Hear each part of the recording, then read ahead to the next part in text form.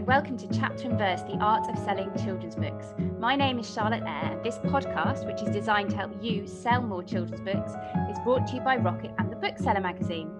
Today's episode is all about moving into the world of children's books from adult publishing, and my guest is the brilliant and hilarious Adam Kay. The former doctor, writer and comedian is the author of the best-selling This Is Going to Hurt, Secret Diaries of a Junior Doctor, which has sold in its millions, and 'Twas the Night Shift Before Christmas. His first book for children, Kay's Anatomy, was published in autumn last year. Hello, Adam, and thank you for being on this podcast. Hello, thanks for having me. Now, in a press release about your work in children's books, you said you had adored the first steps of your journey as a children's author. So let's talk about that journey. How did the deal to work with Puffin come about?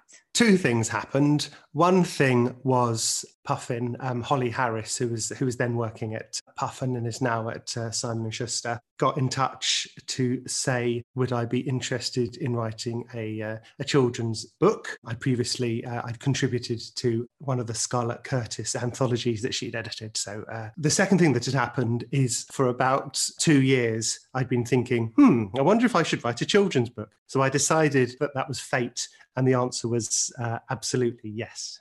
And when you were thinking, should I write a children's book, was it because you thought it would be really fun to write for kids? Or were you thinking this would be a great way to sort of broaden my output, or a little bit of both?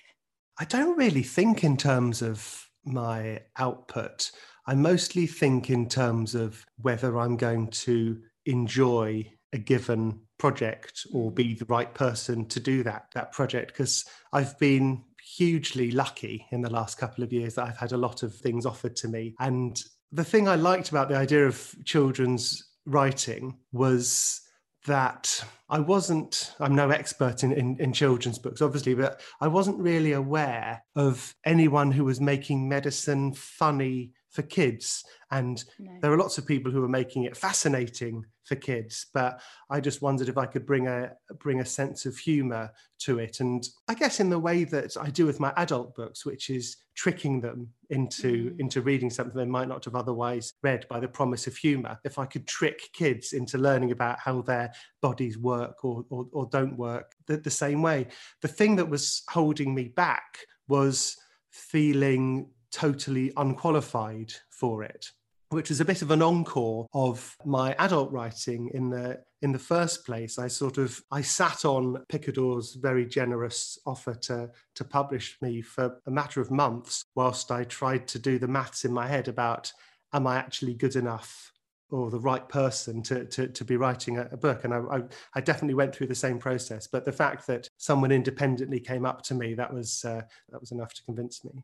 Well, it is absolutely brilliant and really, really funny. And I really enjoyed the Guide to the Human Body because it was genuinely educational for me, as well as, I think a child would find it. So again, why did you kind of go for that topic? And how did you structure your information to make it palatable for a child? I think medicine made most sense for me to talk to kids about. It's probably the thing I know the most about. It's one of the few topics where I can confidently say, I know more about this than a 9-year-old. So I thought that probably that was probably the right direction. In terms of structuring it, I basically took the approach of a normal medical textbook that might be written for someone doing their A-levels or an undergraduate medical student, and sort of looking at the body in the way I divided it up. And I basically just put some jokes in it. I wanted it to be thorough, and luckily people have been writing about how the human body works for about 3,000 years plus. So there was a bit of a skeleton there already for me to have a go with. But you do need structure for a book like that. It's actually a very big book. It's a lot bigger than I thought it was going to be when I started, which was partly because I ended up going into a bit more detail than perhaps I needed to. Okay. But kids have such an enormous appetite for knowledge, and they're so amazing at absorbing facts. I thought, why not push it a bit? Because, if I'm talking to my nephews or my niece about space or dinosaurs or Minecraft or whatever it is, they know thousands and thousands and thousands of things, and it's really extraordinary. So I wondered if I might be able to maybe do the same trick with medicine. Can you give us an example of something that you perhaps didn't think you would write about but ended up in the book? Yeah, I mean, in terms of, the depth of going into things, I spent quite a long time talking about, for example, neurodiversity and, different people's brains, whether it's ADHD or autism or panic disorders or agoraphobia, whatever it is. It's a big, fat book full of many, many, many thousands of facts. When I started, I knew that I wanted to talk about things that go wrong with the body as well as things that go right with the body. Because I thought that's something that it's important. And I think it's often not talked about enough. And the thing that slightly put me off, to be totally honest, is there's no funny way of talking about stuff that's sad or difficult. Mm-hmm. But I thought that if I win my readers' confidence a bit with the funny stuff, they'll excuse the stuff that there's no way of, and nor would I want to make funny. Sure. And I think as the book went on, more and more of those crept in when I thought, no, actually, I do need to talk to them about body image, and I want to talk about drugs, and I need to talk about smoking. And then that side of things expanded quite a lot. It's, whoever started writing a book in whatever genre for whatever reader, that ended up being what they planned. Yes, of course. And you talk about death as well, which I don't remember books about the human body talking about when I was a child. And I really appreciated that. I think that was a good way to sort of round off the book, as it were. And you talk about IVF and asthma, and so the way that was structured I thought was very clever, because you say this is how lungs work, but some people also have asthma, and when asthma happens, this is what happens, which like I say, I thought was very good. Just strip away the mystery or the taboo or the whatever. I mean, hopefully I've touched on most of the main things that my readers or their mates or their families might have, and the more they know about it, the less they'll be scared about it. Also, I'm making it sound so far like I did this on my own. We had this enormous panel of brilliant experts to make sure that I was getting it right, not just doctors to double check the facts that I'd potentially half forgotten since medical school, but more importantly, people from the world of education, looking at both the curriculum and sort of appropriateness of, and the depth I go into stuff like reproduction and topics like death, and, helping me with the best possible ways to frame and phrase the trickier stuff that I ended up talking about. And then speaking to numerous charities to make sure that I'm using it was called a sensitivity check. That seemed to be the term that was used by the publisher. And it was hopefully that, making sure that I'm using the language that the people who live with these conditions like to hear and like to see propagated. Yeah, I know. I think people outside of the book world don't realise how much fact checking and how many readers are involved when it comes to children's non-fiction. And obviously, like you say, you have to balance the serious and the funny. Did any of your editors or any of these readers come back and say, look, the tone here is wrong, you're making this funny when it shouldn't be, or vice versa? It was generally more in terms of, this is a little bit old for the reader.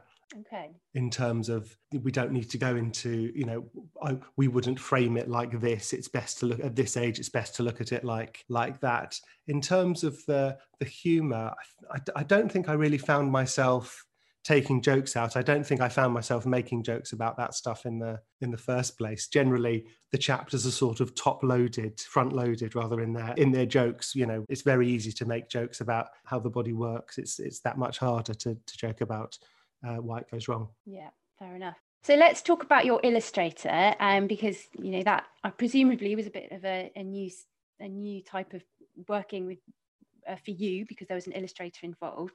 Did you have any sort of input over that, about who the illustrator was? I knew from the start that the book, needed illustrations. The whole 1,000 words picture ratio is never more true when you're doing a diagram about the heart valves. Yep. And I knew it had to be funny. And Puffin said, I was like, how does this work? And they're like, well, find an illustrator you like and then I'll see them see if they want to do it. I'm like, amazing. So in the days when you were freely allowed to wander around bookshops, Yep. I went to the wonderful and much beloved Waterstones in Piccadilly, and I must have spent half a day going around the shelves, picking out, books. And then I came home with a dozen or so, and I was just sort of trying to work out in my mind who my faves were. And I got a short list of a couple of people, and I sent them off to Puffin. And then about a day after that, I was at a friend's birthday party, and I wound up talking to Henry Packer, who's another comedian.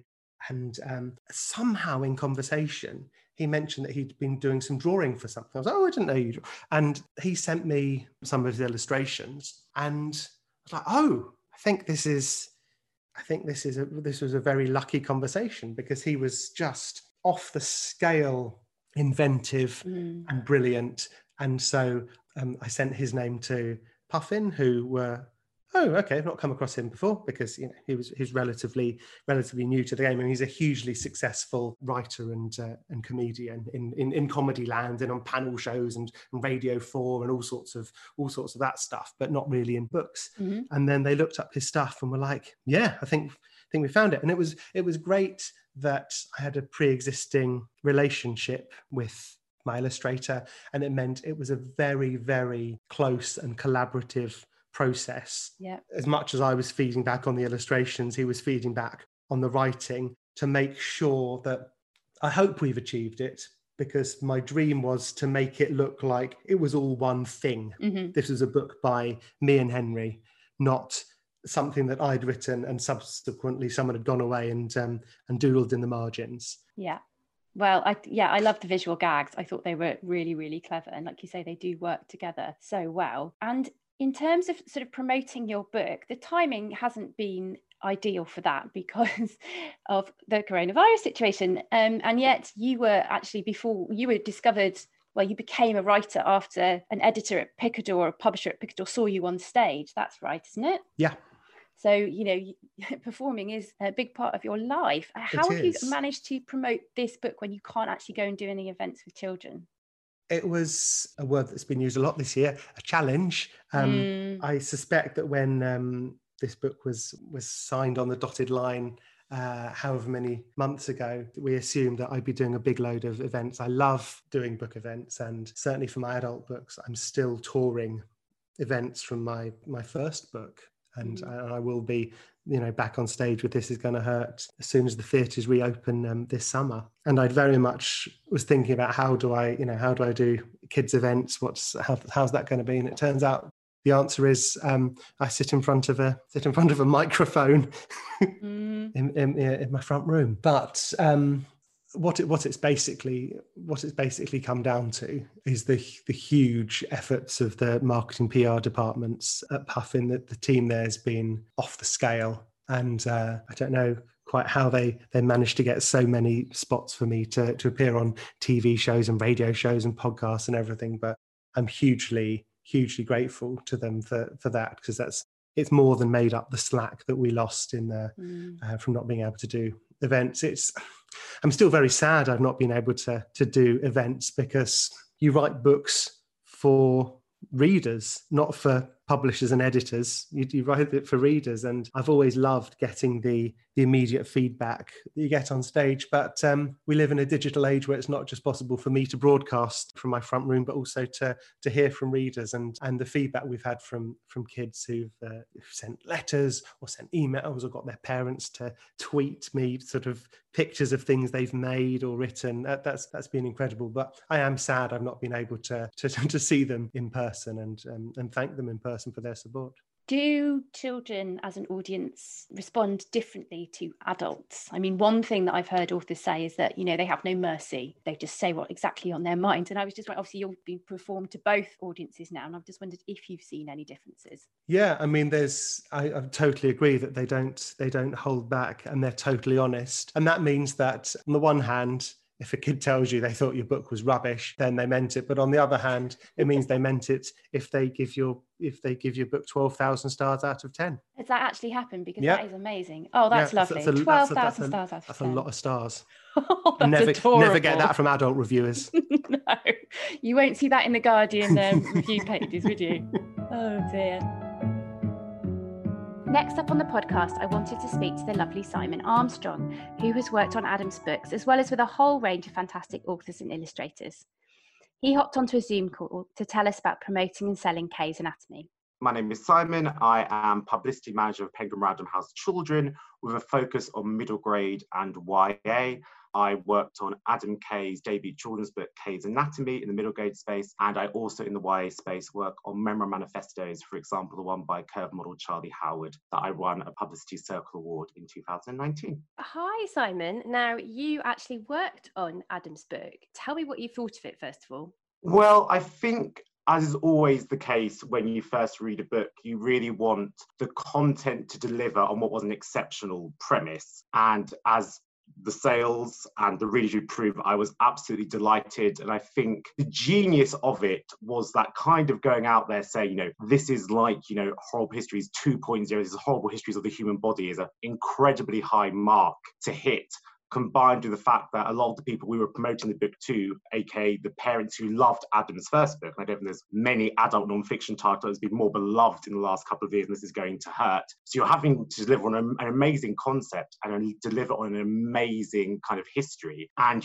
I laughed, I learned stuff that I really should have known. And, it was that thing of like, wow, actually, we've got something pretty special here. So it was the best start to a campaign possible. And what did you pull out of the book, or perhaps take from Adam's personality to put into the PR campaign? Kind of what is interesting about these campaigns is, kind of like PR is this kind of interesting game of you cannot make people love books. You cannot trick people into loving a book. You can put it in front of them. You can get it into shops. You can make people aware of it. They can turn on the radio and people are talking about it. They go open a newspaper and they're reading about it. Their kid goes to school and the author's there. But really, your job is to get the book out there and then let it take over. So we knew we had an amazing content. We knew we had an amazing idea. And we had an author with profile. So our main concern was kind of like getting Adam out there just after he had done obviously amazing Dear NHS anthology. So our main objective was to actually make sure we could replicate such a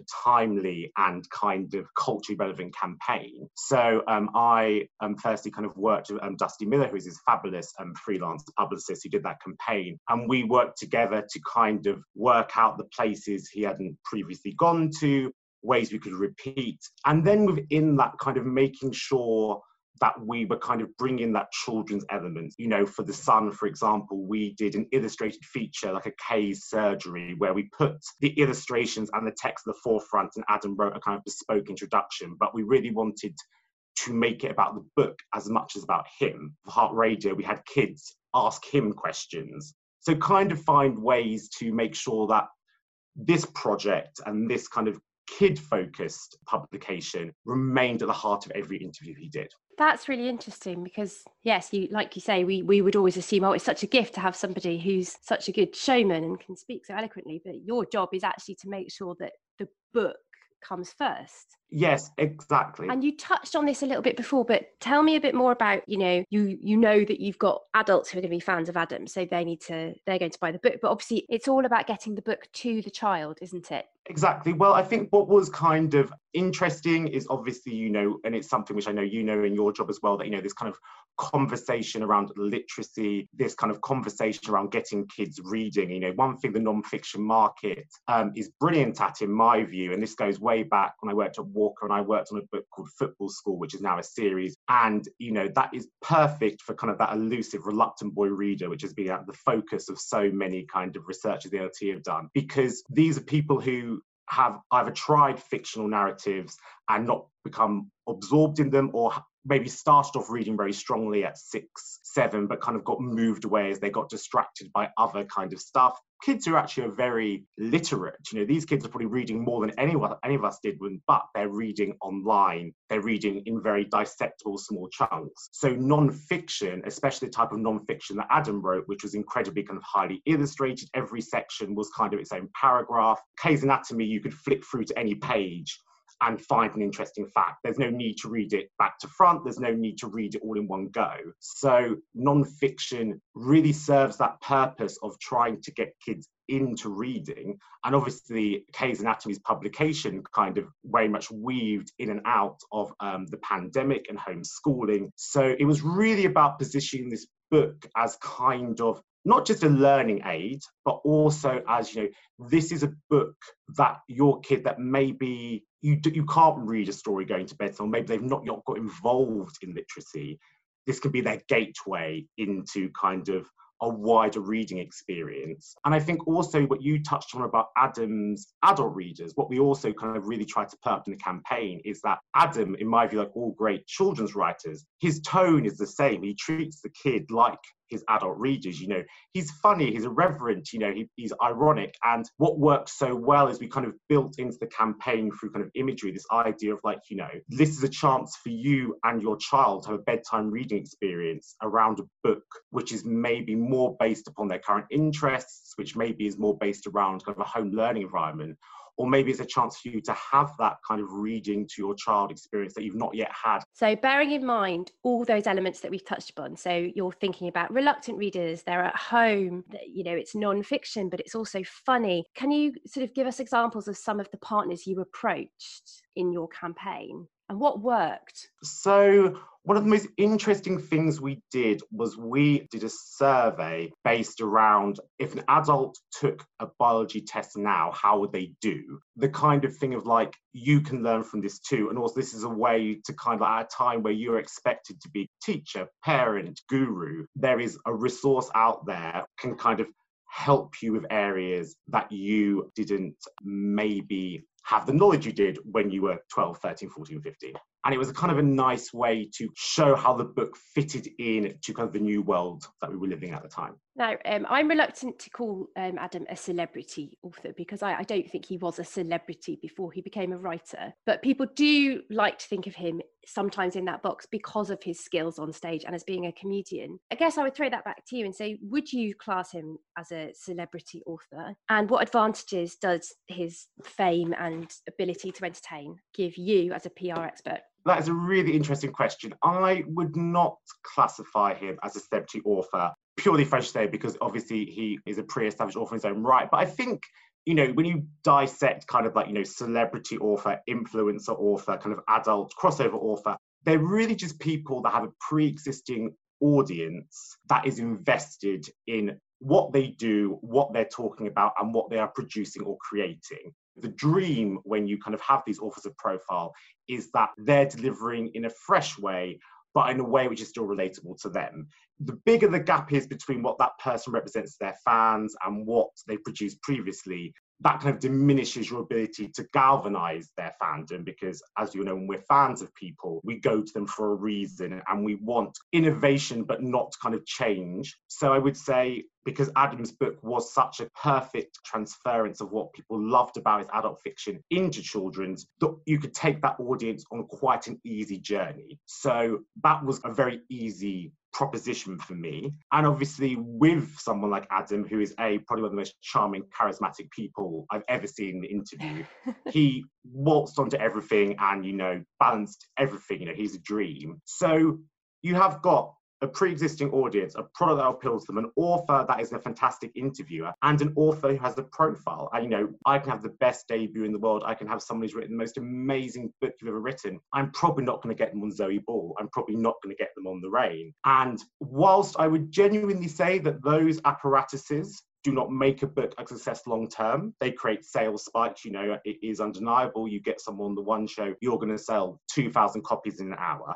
That is insanely impressive. But you have to have those people buy that book, love that book, and recommend that book to their friends. So I would always say authors of profile, celebrity authors, they gift you that first week sales spike. They gift you that profile. And obviously, as well, as we kind of know, when it comes to selling books into supermarkets, Waterstones, you know, in terms of getting those numbers up. But I would say it gives you a really good starting gun. But then after about a month, it is about that product taking over and taking on life of its own. And with Kay's Anatomy, in all the research we've done, that actually it was word of mouth to grandparents. It was grandparents discussing the book with each other, parents discussing the book with each other, which was actually a much more bigger drive. And we actually found that the media was penning it, and Adam, like a trooper, went right through to Christmas promoting it. But actually, after a certain point, that media has only lit the dynamite, and then the book has to set it off. Yeah, that's very understandable. Yeah, for sure.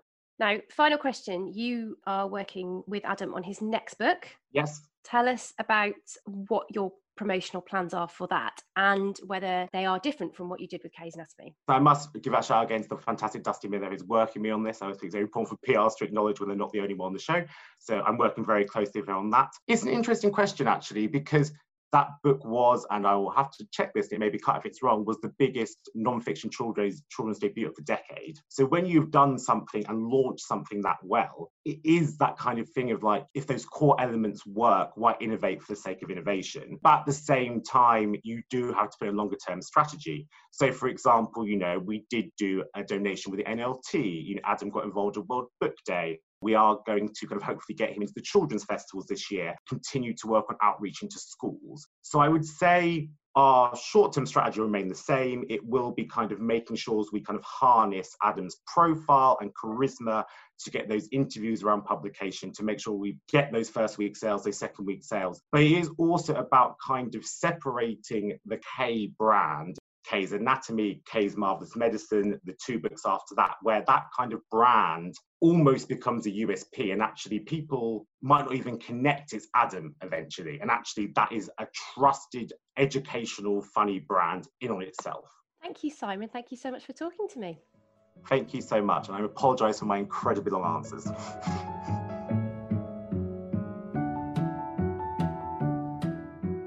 Let's talk about what's coming next. So you've got another book out in September, which is about medicine. Is that right?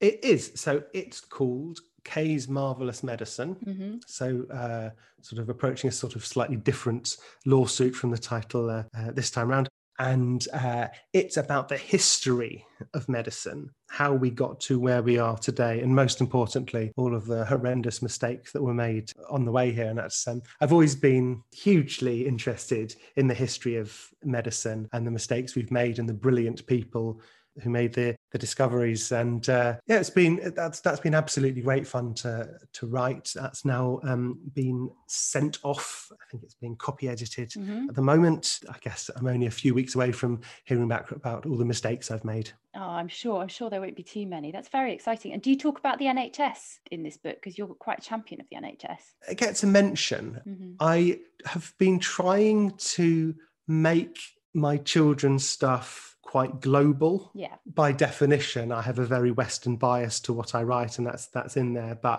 in terms of making specific references to this country, there's not much of it in my children's writing, but it is something that I do bang on about an awful lot. As if we needed reminding. We've been firmly reminded this year that the NHS is surely our greatest achievement as a civilized nation, and we all owe our lives to them. Yes, we do indeed. I mean, I wonder if children have really a sense of what the NHS is and how important it is. I mean, I'm so far removed from being 8 years old now. I mean, is that something that you have a sense of, that children value the NHS? I do. I mean, children who grow up in this country grow up thinking that it is normal that you don't have to whip your checkbook out when you go and see the doctor. Children who grow up in this country would think it's absurd that some people have to wonder whether they can afford to get treatment. That in the States, for example, year after year in the Gallup polling, the availability and affordability of healthcare is people's number one concern. They don't grow up in that environment, and that's wonderful. But it does mean that most kids don't know that there is a much worse version of delivering healthcare, which involves the poorest people going without, a 2-tier system, and ultimately lives lost. So you've made me think that I need to go back through my second book and put in more about the NHS, because yeah, you're right. This is a live edit. They do need to know more about it. Well, actually, what you've made me think that actually, sometimes we do think about British readers because we're based here, but of course, children's books are international now. And what your publisher wants to do, like all publishers, is sell them, all over the world. And have you seen that? Have Puffin been selling rights to different territories? I don't know the latest number, but I think it was somewhere north of 25 translations last time they checked in. That's one of my favourite emails I get. Oh, the last one that Kay's Anatomy was translated into was Welsh, and my Welsh agent I think that's the most excited in our many, many, many years of working together. The most excited I've heard Catherine Summerhayes is breaking the news to me that the book's going to be translated into Welsh. That's brilliant. Well, congratulations. And of course, you have signed a deal to do more books with Puffin. This is quite sort of hot off the press news. They've just announced it. They didn't say in the press release what those books will be about. Do you have any idea about what you want to do after Kay's Marvellous Medicine? Yeah, I've got ideas, but I haven't really talked them through with Puffin yet. So I feel I should do that bit first in case they say, oh, don't do that. That's rubbish. That's a good idea for sure. Right, now we're nearly at the end of our podcast. We just have a few questions that we like to ask all our guests. The first one of those is, who in the children's book world do you really admire, Adam, and why? And there are so many people. It's such a kind and encouraging and generally nice part of publishing, which in itself is already a pretty nice industry. But someone who I find utterly inspiring is Liz Pichon, who I first found out about through my young relatives who are obsessed with her books. And she is so prolific and she's so supportive of other people and just generally all round nice, brilliant person. So every time she appears on my Twitter, it's a little beam of light and joy. And I think, I need to be more Liz. Be more Liz. I think that's it. Yeah, that's a good lesson for everyone. What is the best thing about making and selling children's books in the UK? What's the best thing? It has to be the feedback. I don't think I've had a nicer day on social media than World Book Day this year. Being tagged in literally hundreds of posts of kids dressed up in stuff inspired by my book. And also I've had a bunch of notes from parents saying that they have always struggled to get their kid to read, and this was the book that unlocked reading a bit for them. And there is no greater compliment to a writer than that. And also, what more could you want going into writing kids' books than to get a message like that? And it's sort of, every time I hear something like that, it's all the agony of going through the copy edit is suddenly worth it. Yes, I can imagine. And what are you looking forward to in the year ahead? What am I looking forward to in the year ahead? In terms of publishing or in terms of life?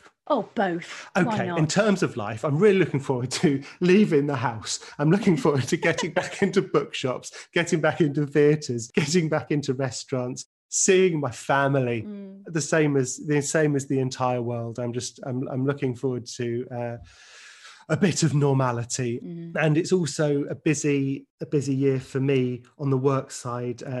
Kay's Marvellous Medicine is coming out at the end of September. Kay's Anatomy is having its paperback release. Plus, I've got various things I am writing as well. I'm back to writing for adults after a break, which is brilliant because that is as much as I love writing for kids, that is my first love in publishing land. And also, at the moment, in fact, on an iPad that you can't see to your top right, I can see the live footage of them shooting the BBC and AMC version of This Is Going to Hurt. So, that's one of my career highlights, that this is happening, and hopefully that will be on telly before too long. Is that due for release this year, or do we have to wait a little bit longer? I don't know, to be honest. I should know. Well, I know they're currently shooting it, and we've got ages left of shooting, so I don't really know how long the editing bit takes. A couple of days? Who knows?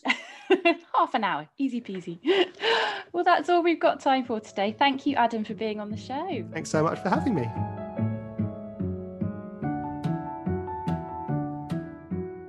all our listeners, don't forget to follow Rocket and The Bookseller on social media at We Are Rocket HQ and at The Bookseller on Twitter and Instagram. Keep an eye out for Adam's next book, which is out, as he says, next September. And don't forget to follow Chapter and Verse on your favourite podcast platform.